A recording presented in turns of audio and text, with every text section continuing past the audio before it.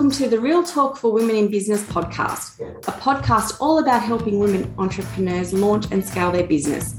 We share real truths, real insights, and really practical tips when it comes to juggling all things life and business. My name is Nick. I'm an intuitive business and life coach, an NLP practitioner, energy worker, and the driving force behind Nickel Start Coaching. I support business owners seeking to reconnect to the soul of their business and live a life filled with purpose and passion. Today, my coffee-loving co-host Leah of Meridian Digital will not be joining us. Instead, Petrina Carter is here from Carter's Moggy Minders. Before we bring Petrina on, here's a little bit about it. So Petrina's lifelong passion for cats led her to volunteering regularly at a local animal shelter for homeless cats and dogs and kickstart a local cat rescue. Petrina's volunteering experience in kickstarting a rescue made her realise she needed to learn more, so she successfully completed her Cert 4 in Companion Animal Services. Petrina's studies led her to obtain valuable experience within veterinary clinics. Located just outside Penrith, New South Wales, she established Carter's Moggy Minders in January 2019. And as she discovered, there's a need for cat-specific minding services in the Nepean area. Petrina's years of fostering and rehoming cats resulted in her having a cattery set up in her home. She loves the opportunity of turning her passion for cats into a local business. But Petrina is not only about cats, she offers a range of services for dogs and for cats. So I would like to welcome Petrina to the show. Welcome. Hi, how are you? Good. Thank you very much for joining me today. You're just coming out of school holiday period at the moment, so you're either, are you ramping down a little bit or is it still fairly... I'm ramping down a little bit, so it's a little bit back to normal life for me and not the craziness that I've had the last 2.5 weeks. Oh, we were talking before the show and you were saying that because of people wanting to go on holidays, this is actually your peak period. Yeah, so I just don't stop. And it's not just during the day, my hours range from early in the morning and then I have a break in the middle of the day and then I'm back out later on in the evenings because animals have breakfast and dinner. They don't have lunch like we do. So do you have animal facilities at your home, is that right? Yes, I have a bedroom that is converted into a cat room. And so your business isn't like you have flexibility, but the flexibility is a little bit different to a business owner that might be a 9-to-5 job, as an example. Yeah, this pet sitting is not a 9-to-5 job. Because overnight as well, especially if an animal isn't used to being with you, like there would be nervousness and anxiousness. Yeah, so it all depends. Like when the cat stays here, it's not really an individual thing with individual cats. Most of the clients that I have, the cats usually take to the room very quickly because it's a quiet house, quiet room. And it's set up just for cats. So they feel at home pretty quickly. Whereas other cats who aren't used to being out of their home can take up to 48 hours to adjust to a new environment. And that's where you have to always just poke your head in, make sure they're okay, make sure they're eating, drinking, doing everything that they're supposed to do. Because if they're not, then you have to contact the client and say, what would you like as your next step? Do I take them home? Or do I take them to the vet to get whatever they need because they haven't eaten and had anything to drink in 48 hours? Oh, God, that could be that's really nerve-wracking. Oh, God. Can be, yes, very. Yeah, and you've got to be careful as well because if you're anxious and nervous, then they'll feel that energy, won't they? Yes, animals are better at reading body language than we are, unfortunately. So the one thing as an animal person you have to learn and your own body language as well as theirs. For sure. All right, well, take us back to when you were volunteering and then that move to actually create your own business. Tell us a little bit more about that story. So I was volunteering at the Hawkesbury Animal Shelter, and I started there at about 2013. It was, when I first started, it was very, very confronting, as you can imagine. I was coming home nearly every day crying, and my husband was like, I told you would. And I'm like, yeah, all right. But because of those beginnings, it didn't make me tough, but it made me be able to put that aside because I've dealt with those feelings. So because I was able to just work through that, I was able to then just give more and work out where I wanted to go from then. The emotional turmoil of seeing these poor babies either left or injured or sick would have drawn at your heartstrings. Did you find that through wanting to work more with animals, like you, as you said, you dealt with it, so it was like, okay, now I can put that aside, I've seen that, I understand it, I can still have compassion, but I don't need it to like pull me down, sort of thing? Yeah.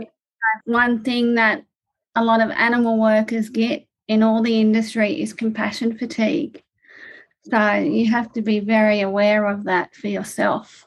I guess, is it about not flipping it, but saying, instead of the compassion of, oh my God, like this is sad, to the compassion of, I want to find a better life or a better home or a better situation for the animal? Is that how it goes? Not just that, you realise that this is a reality and you can't you're not there to fix everything. You can't possibly fix it all. And that's, I think a lot of business owners go into their passion feeling like they need to fix it. And you just can't. You just physically can't. So you have to flip it and go, well, I can at least do what I can do. That's really interesting, because it's true.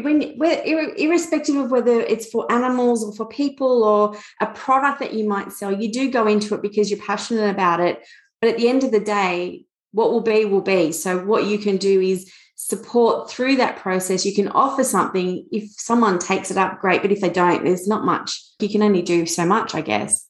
Yeah, and it's the same with the animals. There's only so much you can tell somebody or educate people in. And so now I look at it as I'm doing this business because even if I can educate one person at a time how to provide the best they can for their animal before it gets to the position of they have to surrender their animal to the pound because they've got no other choice.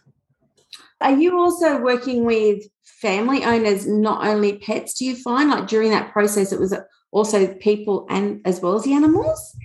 It's actually both. Because of the experiences that I have with my TAFE qualifications, I'm not a vet, so I cannot diagnose. I have to make that straight out. Yeah. I can say to people, if I don't see something right, I can suggest you need to take your animal to the vet. Or I have connections with a lot of people because I am in the industry. So I know behaviour and trainers. I know veterinary clinics. I work with veterinary clinics. They recommend my business. So there's all these things that I can say, hey, go and see your vet. Maybe your vet might be able to recommend this. So you volunteered and you did your Cert 4. What made you decide to, like, a couple of questions. What made you decide to start your own business, but then also specialise in cattery and the different services that you do? Maybe talk through the services, but also what made you decide to do those things and start a business like that? I had this qualification as a behaviour and trainer that I didn't exactly know what I wanted to do with it. I did it more for knowing more about animal husbandry and knowing more how to, like, the whole what happens to your pet, the whole microchipping thing, all of that stuff. And I actually found it hard to get into the industry itself because it's very, very popular. It's one of the most popular industries. Everyone wants to work with animals. All right. And just before you go, animal husbandry, what does that mean? Basically how to look after your pet. So what their needs are, basically water, food, shelter, all that. Basically meeting the needs of the animals.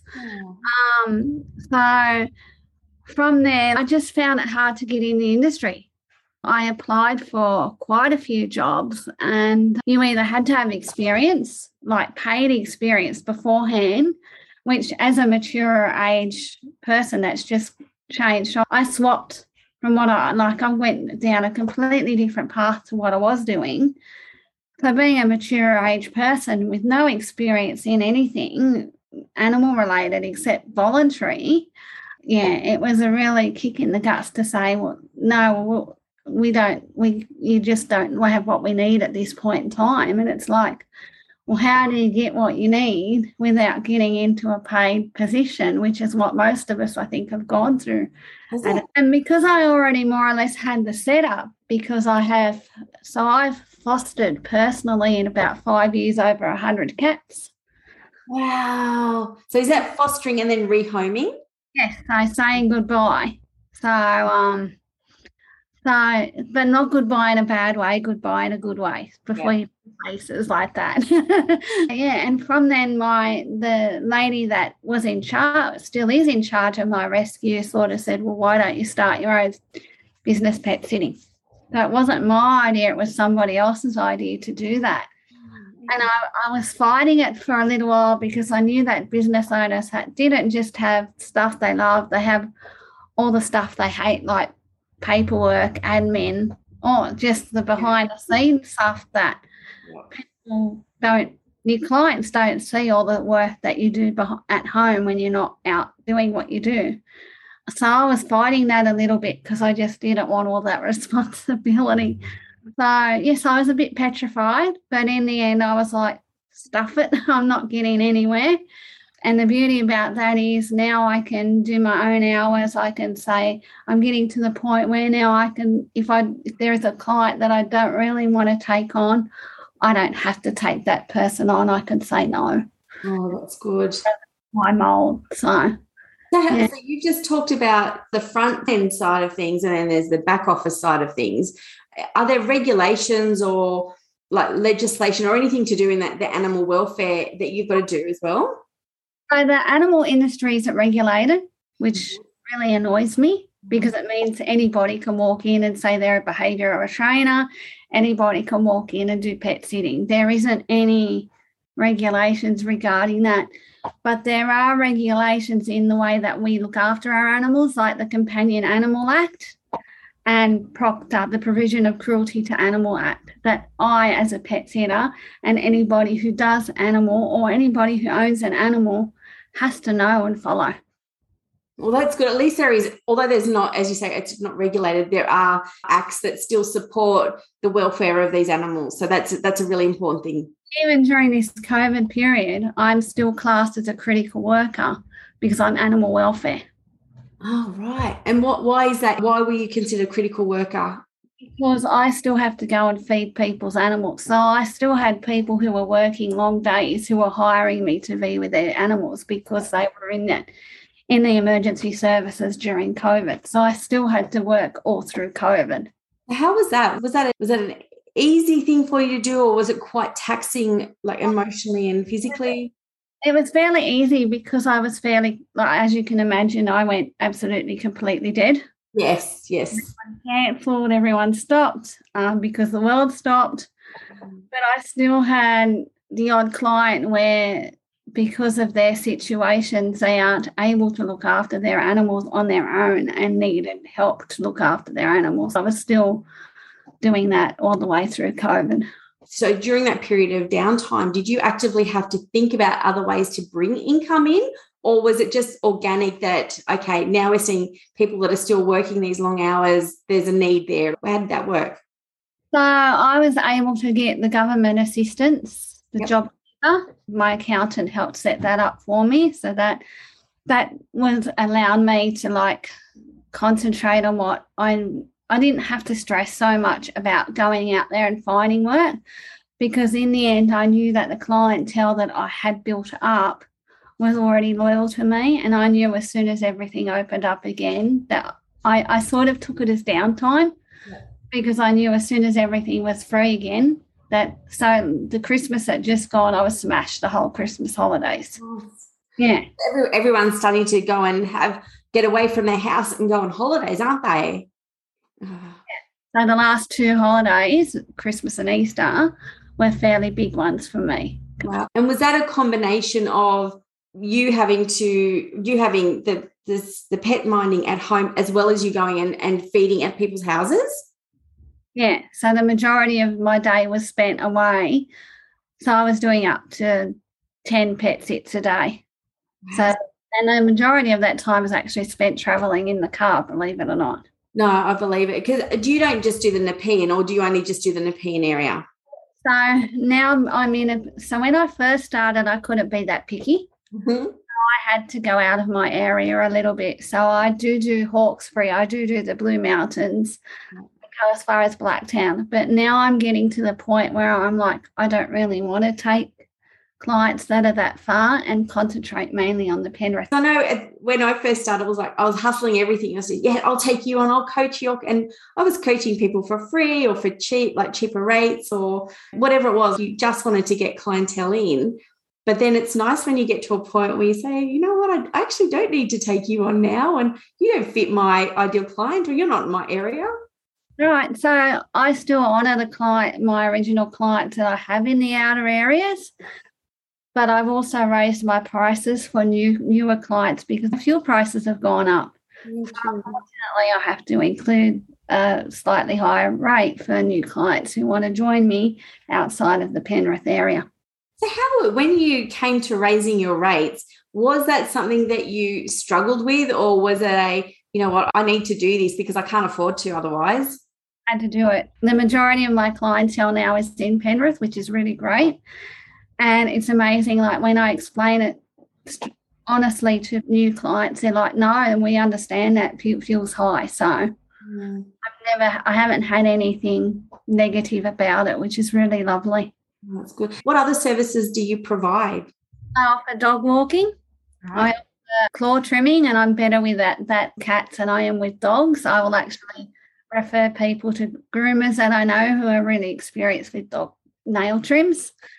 I offer a pet grieving service. So if you've lost your pet, I can go in and clean up after them and do all that for the owner and chat about, sit and have a chat to them.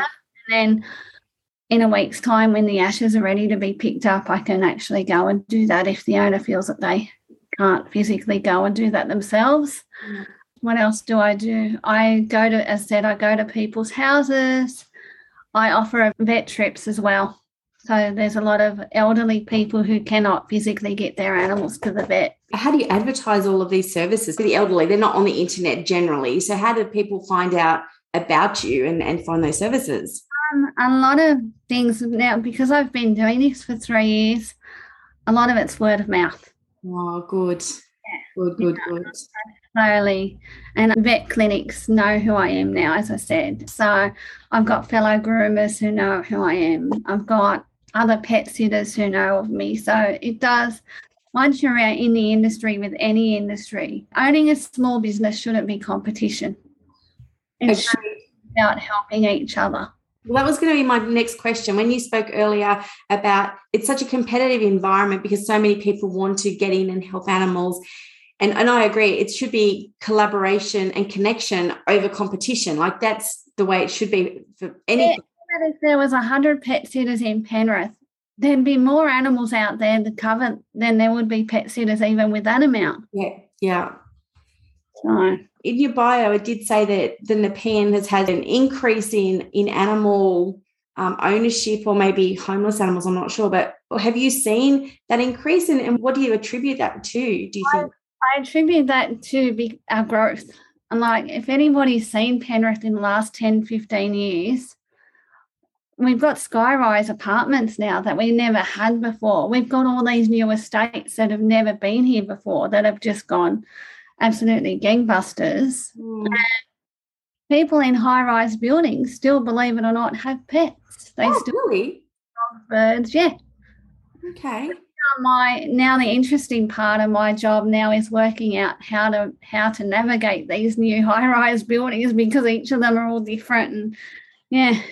So at the moment you don't see your business slowing down. It can only either stay or increase. Yeah, and it will get to the point where I'm going to say no more clients because only me. I've thought about hiring, but the problem with that is then that creates its own unique problems, because you have to make not only the clients happy with you, but the person you've hired. The clients don't trust the person I've hired. They trust me to go into their home, not the person that I've hired. I was going to say, I would imagine that a big component of your work that you do is trust, because I know as an animal, my babies are my babies and I don't trust them with anyone else. They can't speak, and we've learnt to understand their way of communicating with us. So to give them over to someone else that doesn't understand that, it really makes me anxious. So I can understand that trust is a big component. So as a pet sitter, I get to know your animal, your pet's little nuances and things that they like and hate and do, and then to employ somebody else, and they have to learn all that as well. So it's a catch-22. Do I get bigger and take more on, or do I keep it that smaller business and offer that personal touch that Well, I don't get any more from the bigger businesses? well, that's what I've decided myself. Do I bring people on? Do I have myself a little team? But to be honest, as I'm getting older now and I've had the teams, I've done all these things, I'm quite happy to have the flexibility of my home and everything here, and then do my work without having an additional employee. Like, that's just the way I've decided with my business model. Then that's just another thing that you've got to add on to your paperwork and your back space. Yeah. So a big part of your business operating model will be having the low overheads. So keeping it as minimal, like in the back end, as possible. Yeah. Or the other option I could do is eventually outsource Yeah. Okay. Right. somebody else to do all the back end of my business, because I like doing all the animal stuff. I'm not giving that up. Exactly. So you've got these connections with, like groomers and veterinary clinics. What about suppliers? You would supply things like food, and there are other things that you would need. Do you also have connections with suppliers? No. So part of my terms and conditions is I don't supply the food. That's still up to the individual pet owner, because as you can imagine, if I tried to supply food, every pet is on a unique diet. Every pet owner feeds their pets different things. Yeah. It would just be impossible to keep food here constantly. That's also a great way to keep the overheads down as well, so you don't have things in storage that are going off. If I have 4 cats on 4 different diets, Helena, everyone else is a bit. Oh, wow. So why are they on different diets? Because they have different things, health issues that they're dealing with. Poor bubbies. One of my dogs, she's highly anxious and her joints are really, really bad. So whereas the other 2 aren't. So we've got to make sure she's got her own little diet as well. What do you love about this work? What really makes your heart just pound with love doing this work?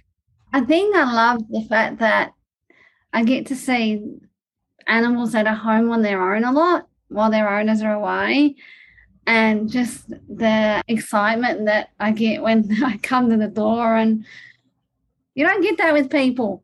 Every day I get that with animals that I see, but you don't get that same excitement that with people every day. So I've got 3 kids and they couldn't care about seeing me, whereas my dogs are jumping. They want to jump into my lap and just stay there forever.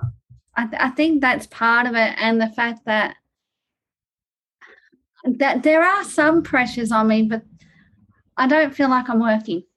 Yeah. Yeah. When I used to work in my various full-time paid positions, I'd come home exhausted at the end of the day. Whereas with this, I can do an 8-hour day and come home. Why am I not tired? I should be tired. I've been out 8 hours, but I don't have that same exhaustion that I had. How could you be exhausted with all the animal energy, like all that love coming at you? No. So going from the volunteering to creating your own business, was there anything that you've learned during that period that you wish you had known before? Are there any lessons that you've learned during that time or wish you'd done differently? I think because I wanted it so bad, I moved pretty quick with the whole process. I wanted it bang, bang. Yep. I think maybe just take more time at the beginning of your business. Don't expect everything to happen all at once, because it won't. And if you take too much on too quickly, then that just adds more stress, because you're not used to the way your business runs. You've got to work out processes and systems and work out your own. Don't copy everybody else. Your business is your own. Yeah. Now 3 years on, I've pretty well got systems in place, what ifs in place, because animals are live beings and things can happen. If I'm out with a big dog, or I'm at a client's house with a big dog and it collapses on me, who do I use to help me pick up this big dog, put in my car? I can't pick up a 30-kilogram collapsed dog on my own. So I ask clients, are you happy? There's at least 2 mobile vets that I know in the area. Right. So I take advantage of using mobile vets. And it hasn't happened yet, but I've got that what if in my phone. I can look up a mobile vet. I know who they are and ring them and say, can you come out? This has happened. That's it. There's a couple of things in there. So the what if scenarios, that's definitely one thing I work with my clients on, because they're so passionate about what they're doing. They don't look at any of the potential risks that can happen. So we always build in that. Yeah. Business plan and the what if scenarios, and because you want to be able to, if something does happen, be able to respond with the knowledge of what you can and can't do. I think that's really important. The other thing that was really pertinent and something that I'm focusing as well in my own business at the moment is creating those rituals and that rhythm, so that operating rhythm, so that you know exactly how you run your business. Because when you come from a corporate space, that's already in place. You've already got brands, you've already got a way of working. And then when you come to your own business, firstly, you're on your own. You don't have people to do things for you. You don't have people in your office to bounce ideas off. So first of all, you've got to understand that side and then build in that rhythm so that you know what you're going to do each day, or you've got the contingencies or whatever you might be doing. A McDonald's background. Oh, Having the knowledge that I gained from working at McDonald's for over 8 years actually helped me quite a bit with my own business. Yeah. That's fantastic. That's really good. Yeah. All right. Well, I've got 3 quick questions to end us up. The first one is your top tip for being a woman in business. Learn to say no. Oh, and is that to who? To everybody? Yeah, especially if you feel a client or a person is pushing you in to do something that you don't want to, say no. Don't give a reason. Don't say what. You don't have to give a reason. You're in your own business. Say no. Yeah, and it's true because, like we were saying earlier, when we first start, we just do everything because we just want to get our brand out there and we want to start bringing some money in. But you need to get to a point where you do put those boundaries in, because if you keep accepting it and be everything to everyone, you'll crash and burn. So it's really important. So that's a good one. Yeah. Yeah. What do you love about being a business owner? My own rules. Yeah. Yeah. Not being, I suppose, sort of, if I stuff up, I stuff up. That's true. Not being told off by somebody because you've done it wrong. Like, I used to hate that. It's your accountability. It's your business, your accountability. And if you stuff something up, well, that's on you. Yeah. Yeah. You're the one that has to deal with the client. So as the business owner, you're setting the expectation of this is what you will get. And obviously the client also has their own expectations. Yeah. Yeah. So I suppose I'm not, people say, oh, you work with animals, you don't have to put up with people. I still have to put up with people. I've got to put up with their neurotic mother and father. So I was actually going to say, I would think that pet owners, like I've seen parents of children, how neurotic they can be, or not, I shouldn't say neurotic, but, protective of their kids. Pet owners. Worse. Mm-hmm. Yep. I know I would be. Like I said, if anyone treated my babies badly, like all hell would break loose. Yep. So that's interesting. How do you manage clients then? How do you make sure you've got this good relationship and you're meeting the expectations? I think because I'm a crazy animal person myself. So I get where I think it's getting where they're coming from. Yeah. I think that's important as business owners, that we do understand what the customer experience is, or putting ourselves in their shoes so we can understand what they might be feeling at any given time. Yeah. Okay. That's important. All right. What about, as the last one, what is your superpower? So yes, crazy animal lover, but what is the superpower that you bring to the table? I think it comes back to that last thing about, I think my superpower is not only do I get on well with the animals, but I get on well with the clients. I know exactly how, if I was in that client's position and somebody hurt my cats, they know about it. So Yeah. that's my superpower. That's why I think my business is going really well, because I have that. Do you think it would be different if you didn't have your cats? Not necessarily, like, because I think if I didn't have any animals now because of things have happened. I've had animals in the past. Yep. Okay. Yep. And I'm also been in a volunteer situation where, to me, if an animal is placed in my care, to me, I consider that my animal. Yeah. Yeah. And that's how you have to do it. Yeah. You have to consider other people's animals your animals, because if you don't, then you lose that. That's so important. That's amazing. Well, thank you so much for your time today. I really appreciate it. And I hope that our listeners got to learn a bit more about animal husbandry, what it's like to be a compassionate business owner, but also the need for the processes and the things that you need to have in the back office as well as the front end. So thank you so much for sharing your stories. Thank you for having me. Oh, my pleasure. All right. So thank you so much, everyone, for listening. If you enjoyed today's show, don't forget to leave a review on iTunes, Spotify, or Google Podcasts, or wherever you're listening from. It will help other people just like you find us to be notified when our next episode is released. Be sure to hit subscribe. And finally, if you've got a burning question or topic you'd like us to cover, please email realtalk.wib@gmail.com. We'd love to hear from you. So until next time, thank you, Petrina. I really appreciate your time. And I look forward to getting this out for everyone to listen to.